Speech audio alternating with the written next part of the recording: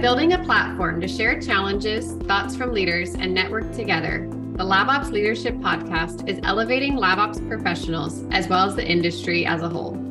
With the intent of unlocking the power of LabOps, we deliver unique insights to execute the mission at hand, to standardize LabOps and empower LabOps leaders. I'm Carrie Anderson. And I'm Samantha Black. Welcome to the LabOps Leadership Podcast. So today we're with Luis Portela, who is the Procurement Director of Indirect Materials and Services at Hovione. Thanks for joining us today, Luis. Thanks for having me. Awesome. So let's jump right in. And can you just tell us how you got to where you are today? It's a long story, but it starts with chemical engineering at college. And then I did a PhD in chemical engineering. So I lived 4 years in Belgium. Turned back to the country, to Portugal, where I'm in at the moment. And I went through a range of companies, FMCG, detergents, food industry. Petrochemicals was a big chunk somewhere along the lines. And I ended here, where I am now, in the pharma industry. So Hovione strictly speaking, it's a fine chemicals company. However, we work exclusively for the pharma industry. So we manufacture exclusively what it's called active pharmaceutical ingredients. So the part of the medicines that actually has a therapeutic effect on patients. And so I've been in procurement for over 20 years now. It was something that I actually, to begin with, I told some interview that I would not like to do, and so like many years later, I landed on this, and it's actually something that I like a lot because it's very transversal. It touches each and every area of the company, especially indirects, because it's if it's not a raw material or a packaging material, then it's indirects, and then it's the whole company, in fact. So services, materials, equipment. So a bit of this and that, everything runs through this area. So that's where I am now. So I'm responsible for this area in the company. We're not a huge company, but we are geographically very scattered, which is good. So culturally, time zone wise, and problem wise, it's very, very, very diverse. And so I run teams at the factories and also centrally in Lisbon, where the head office of the company is located. So so much for Luis Portela. I think it's really interesting that you made jump from chemical engineering to procurement. What was that like, originally studying chemical engineering and then switching over to procurement? Because I know that's something a lot of our listeners can relate to, just because a lot of us have a science background and then we leave the bench and end up in operations. Hazard has a lot to do with this, as you may imagine. I didn't go, as I said, it was not in my mind to start in procurement or have a procurement activity. So I started in production. When I first moved to the second company I worked for, actually I moved to planning, and that was probably production planning. That was a deliberate move. So I was in production. So I said, okay, fine. Now I know about maintenance. I know about production. So let's do something different. So I landed in production planning. I organized the area, and then we restructured the company. And there was an opportunity in procurement. They were looking for someone, but they didn't want to bring someone from the outside. So they asked me, would you take this? And because of the restructuring of the company, I said, I kind of restructured myself and then switched it to this new area. And I ended up liking it a lot. So that's why in the subsequent moves, I remained in procurement, and I didn't want to go back to production with an intermission of a year and a half, 2 years, where I actually did chemical engineering. So, design and calculations, but I quickly returned to procurement. So actually am where I like to be and where I want to develop the work that I've been doing with this company. So, you're in procurement for 20 years. I bet the last couple of years have been crazy. So, and in a unique way, because I feel like you've probably had a lot more visibility than you have in the past. So, what has that been like you've probably been seen as more of a key team member in the last couple of years. Like, do you have maybe an example of how you've really impacted like the speed at which, things are happening and drugs are being developed, maybe faster than before? Well, I can give you an example, and COVID, for good and bad, it gives us all a lot of examples, a lot of experience. I can give you an example in what happened at the beginning of COVID. In fact, so we are a company, we've got 4 factories, one in the US, in New Jersey, East Windsor, 2 in Europe, so one in Cork, Ireland, another one in Portugal, and a 4th one in Macau, in China. So when the pandemic started in the East, so it affected that factory first, and then there was immediate, lack of materials, especially lack of PPEs. People needed masks, suits, and mind you, so because we are a pharmaceutical company, in certain areas of production, people wear suits which are the exact same suits as hospitals, as the professionals at hospitals use, and especially in these days, they were fully, uniformed, and they were the exact same ones. So what we did across the company, actually, we started to manage the company as a whole and not as different units. And so the West fed the East. And so we started pumping, materials that they needed, and we keep on feeding the factory and everything, so that production would not stop for want of either the actual raw materials or spares or equipment, but also PPEs and all the equipment they needed to just keep operating the unit. It was not a COVID-related thing. It was just, the suits and garments they had to use in order to operate it. So then the pandemic spread, and so it hit Europe and then eventually the US. And then we reversed the flow, because by the time it hit the US, in fact, it was alleviating a little bit in China. Production, the industrial base of China started to come live again. And so we managed that, sort of reverse the flow, and then it was the East that was feeding the West. And it was an interesting exercise, because you could see, and it also happened with raw materials here and there, and some services. Services were probably the most challenging ones, because it meant people moving about, which was not an easy thing at that time. But we still managed to do it somehow. So in the end, like 3 years later, you look back and said, well, did we stop? Did we have a problem, a hiccup? No, we had lots of stress, definitely, but no stoppage. Together with this, and it was an interesting one, so the company decided that because of our industrial setup, we could also, we were also able to produce disinfectants. So we've gotten the UN formula for hand disinfectant, and we started producing it and distributing it, for free to hospital, ONGs, and in all factories. We produce, I think, in excess of 200 tons or so of material, across, let's say, across the world, well, in these 4 areas. And we started, feeding the adjacent areas of hospitals, daycare centers, and things like that. So, and it was interesting, because at one point in time, I had to go to a hospital. My father was ill, so I took him there, and I was waiting in the waiting room, and I started looking around. And it was very strange, because there were some bottles with the Hovion's logo. I said, "But it's very strange. What is this?" Because we don't sell to the end public. We sell to the big pharma companies. And it was the disinfectant that we were producing. So it was, one feels proud, because conceptually you're helping. We're setting up things. We work with our suppliers to make sure that everything runs smoothly. We get the bottles. Everybody is happy getting disinfectant for free. But you don't actually see the effect of those actions until you're, flip the coin. Now you're on the user end, and then you look at that and say, "Wow, this is the result of our work." And that was weird, but also very satisfying at the same time.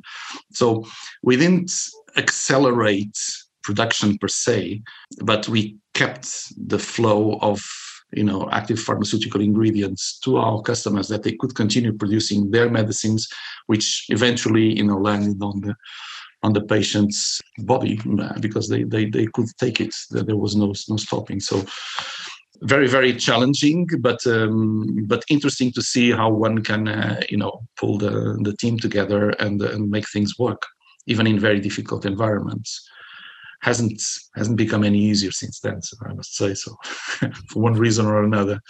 You stop pandemic, or it just isn't the same problem as it was, like 3 years ago. Then you have a different sort of geopolitical problems, and you have to adapt in different ways. So let's say that's our take on this. How can you contribute?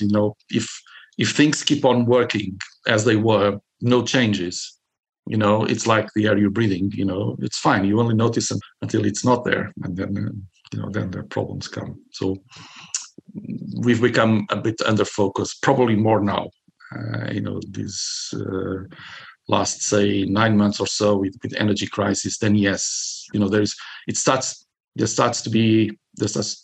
get impacted by a cost question. Pandemic was not about cost. Right. It was about availability. Today is about cost. And there, yes, where are my savings? Where are my cost avoidances? These are the questions of, the powers that be. and that, yes, then we become under the spotlight, and we do. Yeah, I mean, I think it takes a ton of creativity, honestly, and going from the bench to a support role. I think some people think that it's less taxing, but it's, you're just flexing a different muscle in a different way. And so I think it's really incredible that you're still problem solving. You're still trying to figure out the best solution. And so it just looks a little different, but, I love to see that work and that effort. And, it takes a lot to not be a cog in the machine. Sometimes that's really absolutely valuable. And so I think it's really great to see the light shine on that, because it's, maybe it's not all glitzy and you have some big at the end, but it's still super important. Sometimes it's frustrating because, we get a lot of questions from all areas. And sometimes we look at that and say that, well, I wish you just, stop, 5 seconds to think about what you're asking me, and you'd probably solve it, on the spot without asking us anything. The flip side is, they come to me because they know I solve problems. And in fact, we're proud, we don't go about and telling, how good we are. However, we see that day in, day out. People come to us to solve things, and then because we touch so many areas and we have to think about in so many different ways, it's sort of like your brain is prepared to tackle a problem and solve it, the best possible way, fastest as we can. And so it's more, let's say, convenient to people that say, well, rather than we spend here 2 hours, let's just go over to those guys over there, because their brains are made to solve problems. It's frustrating because I also have other things to do. But on the other hand, the contribution to the company doesn't come just strictly on what you're doing, but actually what more can you do, support other areas, and not just I just found an alternative for a very critical supply and blah blah blah. So it's interesting, this area. I think it's it's a sort of underdog for one. However, once you're in it, it's very pleasing because it's so diverse if you have a brain that is focused on that needs to be fed with different topics, different things happening, then definitely yes, procurement, and especially indirects, it's a place to be. It was a good sales pitch, wasn't it? Absolutely. I think it is an area also that, in lab operations, a lot of people end up being part of, but, don't have a background or experience in it. Mm-hmm. What's something you can say to people that, a lot of times at a startup, lab manager or lab operations director ends up kind of being the procurement person in the beginning? What are some tips or tricks you have to offer to people for that? Well, let's say, so I was a scientist once during 4 years. And interestingly, probably halfway through that period, so as you become a senior member of the scientific staff of the lab where I was working in Louvain-la-Neuve in Belgium. So myself and a colleague of mine, we were asked by the lab director, guys, this, gases, gas distribution lines, spare parts and things, and glassware for, that's all scientists, all technicians were using. He said, well, this is a bit of a mess. Now you're the two of the most senior people I have here. Just do something to organize this. So it was probably, my first procurement/management function that alongside my scientific activity there. So we set the two of us together into the task of, managing resources. Physical resources, not people, but actually, the physical support of the lab, all these distribution. So we reduced, by 2/3 the number of bottles at the lab. We reorganized lines, we put feeding points to each and every point. We managed the spares for chromatographs. When we were on the verge of buying new chromatographs, we would interact with the lab director and say, okay, let's not buy 20 different brands, sort of unconsciously applying, what we do today as, solid logistics /planning / parts management, warehouse management. We were doing that intuitively. He also said, well, we are spending a lot of money in spares, and they are quite expensive, tooth connections and stuff like that. And that's, so if you have, I think for these, you do need a sort of engineering or technical minded mind.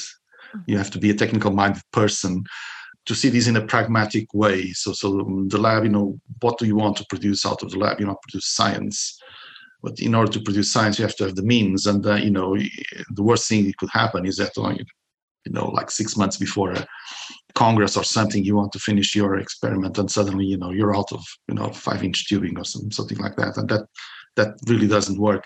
So working there in the lab environments, but alongside it, managing the lab's resources to make sure that they were available to our colleagues was actually very interesting. So, establishing, cupboards for I was going to say raw materials for reagents, glassware, making sure, also pushing people into cleaning them, because it's not just making sure that it exists, but it can be depleted very quickly if nobody does housekeeping. So that was various areas. So managing stocks, managing the physical distribution of things at the lab, but also asking people to change a little bit their minds so that resources were let's put back to service with a fast cycle. So yeah, it was interesting. It was a sort of antechamber to the professional life in there. So yeah, that's what you can do. And if you really want, there's so many things that you can do in these,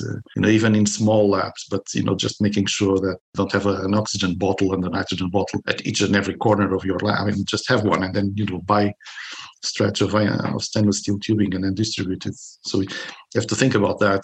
So it's not an unsolvable problem. You may need a little bit more resources in the beginning, but then, in the long run, it pays to be organized. So you have to have a structured mind to do it. But if you can, then by all means, where you're working will immediately feel the difference of your activity. So you have so much experience in this, and I know, which is, I think, actually more unusual, because I think, when we talk about lab ops, it's more of an evolving field, like technology implementation now, and that side of you're really strong on like the lab management side. So, I think it's really incredible that you have so much experience in this for somebody who's not, or who's new or not as well versed as you are. Like, what are some of the different things that you can do now, or that you see? Obviously there's the lab management side, procurement, but if you were talking to a younger lab ops manager out there, what does a career in this look like? Because you have had one. And so how have you managed that, and what might that look like for others? Well, as I said, I mean, it's not, a lab is not so different from home.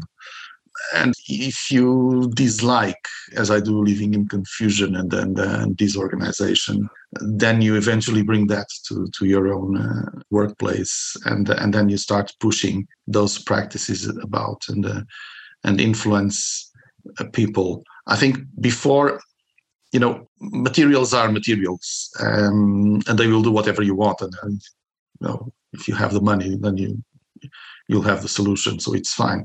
So I think more difficult than that is actually managing people. And even worse is if you don't have a hierarchical relationship with them. So they're just at your level, you're just first among equals. So what you have to do, and that's what I found at that time, changing people's minds, not because you tell them to, but because you manage to make them see the right angle, the right approach to being in a lab. Very quickly. I mean, if you work in a lab, you see that, again, take glassware. I mean, try and not clean them, just one day, and then you'll see the next day when you come, it's a mess. It's totally not organized. Some cleaning, requires chemical cleaning, so things have to be put and stashed somewhere, and they have to stay there for 1 or 2 days before they are properly cleaned and can be put back to service again. So if I can give some advice, start trying and influence people the right way. Get your brain organized. Think you're at home. Think that you don't want to have a trip on a roller skate. I mean, it's likewise. I mean, you don't want to just get to the lab and say, I need a glass cup somehow, a pipette or something, and then you just realize there are 20 of those and you can't use them. So then suddenly, your very well and neatly organized schedule for that day is gone, because then you spend like 1 hour, trying to clean things. So, if you are organized, please continue to be organized at work on the one hand, and on the other hand, you have to create an impact in others. And if you manage to do that when you're not their manager, then later on, you will be more than a manager. You will be a leader, because people, just give advice to people and they will take it as a very strong recommendation to follow. So you'll become a leader. So, and this, you have to practice. I mean, sometimes you have it in you, but if you have never used it, then it's very difficult to make it work. I can give you an example, and actually it was the company I first worked for was L'Oréal, so, the French cosmetics company, and I was in a factory. And I was put shortly after I was in leading maintenance. I had to lead people that were like 20, 30 years of experience, and was just fresh out of the university or my PhD. Came back to Portugal, and then went to this company. So, and we had to test an equipment, and it involved, water circuits. So we need to have a bucket. And the guy said, well, it's working well, but I'm very curious. So I said, okay, fine, but let's just test one by one of these circuits, because I want to see them working and open rather than closed. And he looked at me and said, we need a bucket. And I told him, yes, we need a bucket. And he told me, bucket is in the washing area. And I told him, yes, the bucket is in the washing area. And in my mind, I'm, late 20s. The guy is 50 years old. I said, I have to tell him to go there. I will not go. So he has to go there. So I gave a direct order. Say, go and get the bucket. Now, you're telling these, and in your mind says, what if he says no? What if he says, I will not do it? So I gave him 2 seconds. So it was, I remember this still as if it had been yesterday. I told him, go and get the bucket. 1, 2, please. And the guy, you give the direct order, give them some time, and then, you soften the blow. And the guy looked at me and said, now I will go. So, it looks a bit silly, but it's these, the principle, stick and carrot. You order, but you also, you understand. I mean, I'm just a little guy, and the guy's 20 years in the company, and I'm giving him orders just because I've got a university degree, and handling these. He knows about the machine far more than I do. But actually, what I want to do is learn it. So if you do that, then you gain respect, and then you can be a leader even amongst equals. So this is what if I can recommend anything, you have to show that you know how to do it. Another example, and actually, L'Oréal was full of good experiences. We just disassembled together with a technician a machine to put a shrink wrap. And the guy, everything was dismantled. He looks at me and says, it's 5:00, I have to go. Can you reassemble it? There was a team waiting for the machine to start. And I said, no problem, I can do it. There was another technician there. It was just looking at me and wasn't doing anything. But I knew how to reassemble that. So I reassembled the machine, put it to work. I didn't say anything else, but just looked at them and said, you can now work. And then I left and went home. But people just start looking at you in a different way because they just proof test you, and if you succeed in those trials, then you get respect. I mean, they may not like you, but they say, I mean, it's no use, putting this guy in a difficult situation because, he can come out of it. So it's all these things, this type of interaction. You have to understand who is on the other side. You have to be strict, but you don't have to be harsh or, I don't know if this even exists in English, but gratuitously harsh. I mean, it's just for no good reason. That doesn't work. No, and if you insert, a please, or if you do the right thing, and then because I could have looked at the other guy and said, you come here and help me. It was easy, but that was the easy way out.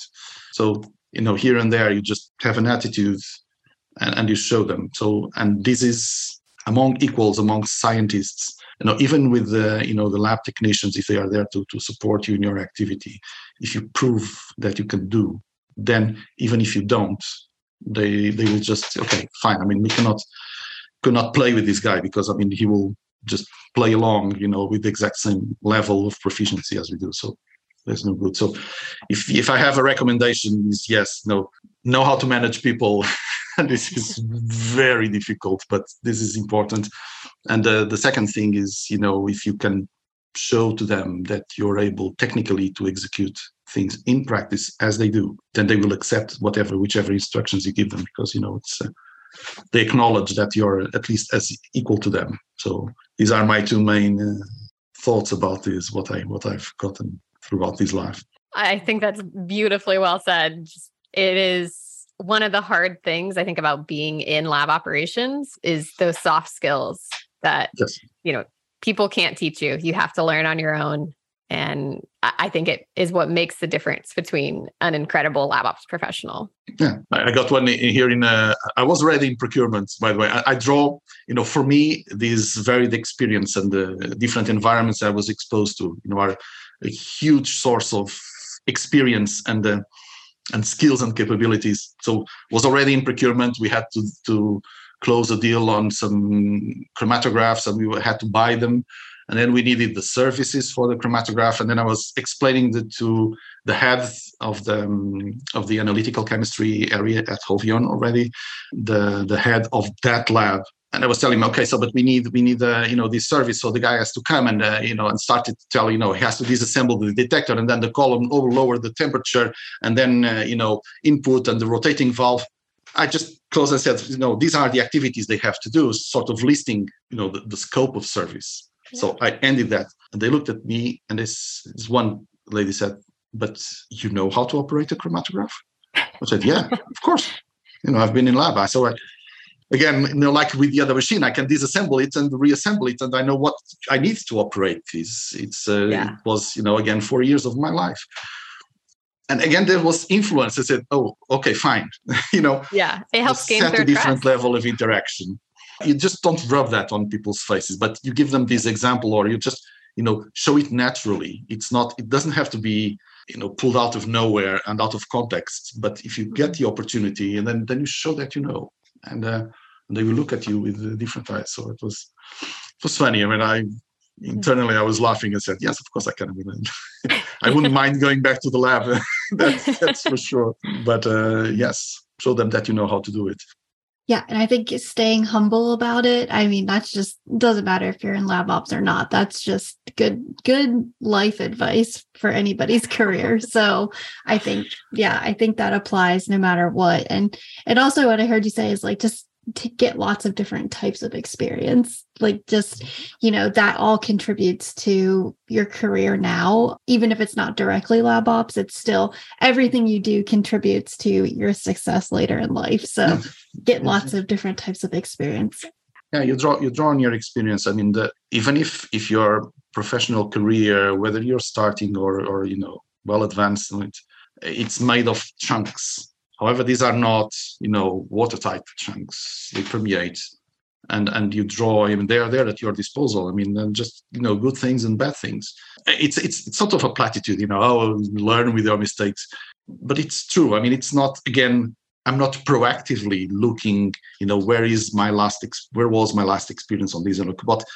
But as you're exposed to new situations, I mean, if you remember and if you are doing things consciously, you drag all this experience behind you, and you can say, okay, now I have to open the drawer of this, and then I just go there and pull some, okay, so this, and actually, oh, I did this last time, like 15 years ago. I mean, it was with a person, and people don't change, technology and then equipment change, but people don't. So if there was a certain reaction, to a certain attitude from my side, you can bet that if it was like that 15 years ago, chances are it will be the same today. So, let's try and modify it. And I mean, it's interesting, when you ask me questions and I start thinking about this, in a rational way, but I don't rationalize this as I go by. It's just instinctively I said, oh yeah, okay. And, examples keep popping to the front of my mind and say, okay, right. No, this is the approach. So let's see if it works again, or, let's try and avoid this. So this is how I use the experience I've been having. And if you have been just 1 year at the lab, 250 days, not counting the weekends, but people tend to work on weekends at the lab as well. The equipment is only available when you can. So, and it's 200 days that you've been exposed to many things. So it's already a lot of experience. People don't think, oh, I've just been 1 year. Fine. Make the most of you out of that 200 something days. A lot can happen in a year. Oh yeah. Awesome. Well, I think that your experience is wonderful, and I have really enjoyed hearing about it, because I'm not in lab ops, but I'm sitting here and I'm like, yeah, all of that's true. It's technology changes, information. I am, and I feel the same way. It's like I can learn so much from that and take it. It's just such a good reminder to, people are the focus. And if you focus on people and treating people right and understanding how to interact with people, you're going to be successful no matter what you do or where you go. So I love that. Okay, Luis, the last question I want to ask you is just, if somebody listened to the podcast and just said, oh my gosh, I want to talk to this guy some more, how can they get in touch with you? Where can they find you? Or how can they stay up to date with what you're doing? Well, the easiest and straightforward answer these days, social media. I mean, I'm there. If you ask me, am I active? Very active? Totally not. I tend to have a sort of a lazy approach to that. Here and there, I get in touch with people on a need-to-use basis. I don't volunteer. Probably I'm wrong, but I don't volunteer so much information. But here and there, we get in touch with people and we organize. So you can find me on LinkedIn. You will find me also, on the other, Facebook, Twitter, and Instagram. But I've got those accounts, for very specific reasons. Here and there, I needed to open it, and I opened. I'm barely ever there, really. I mean, it's there, but don't expect a lot of feedback. On LinkedIn, yes, and here and there, I just pop out and exchange a few texts with these people. I tend to use it because you go to congresses or to trade shows, and that's a way to stay in touch with people. And suddenly you have a difficulty or you want to clarify something, and so I talked with this guy, so let's get back in touch. And so it's very useful. So yeah, it can be used. A quick exchange of information. Then if it's necessary to let's have a 1 hour chat or something like that, or half an hour, no problem. And then we can connect through there, and then we find a way to zoom in, no pun intended, and do it. So yes, it's possible, no problem. Okay, awesome. Well, thank you so much for your time. This has been an awesome conversation. I have learned so much, and just thank you for sharing your journey with us. Really appreciate it. Thank you. I mean, I hope it was useful for those that look after your podcasts. I mean, if it can contribute to to them being better professionals or simply better people, I mean, I'm very happy already with that. So it was good talking to you, and thank you a lot for having me in this.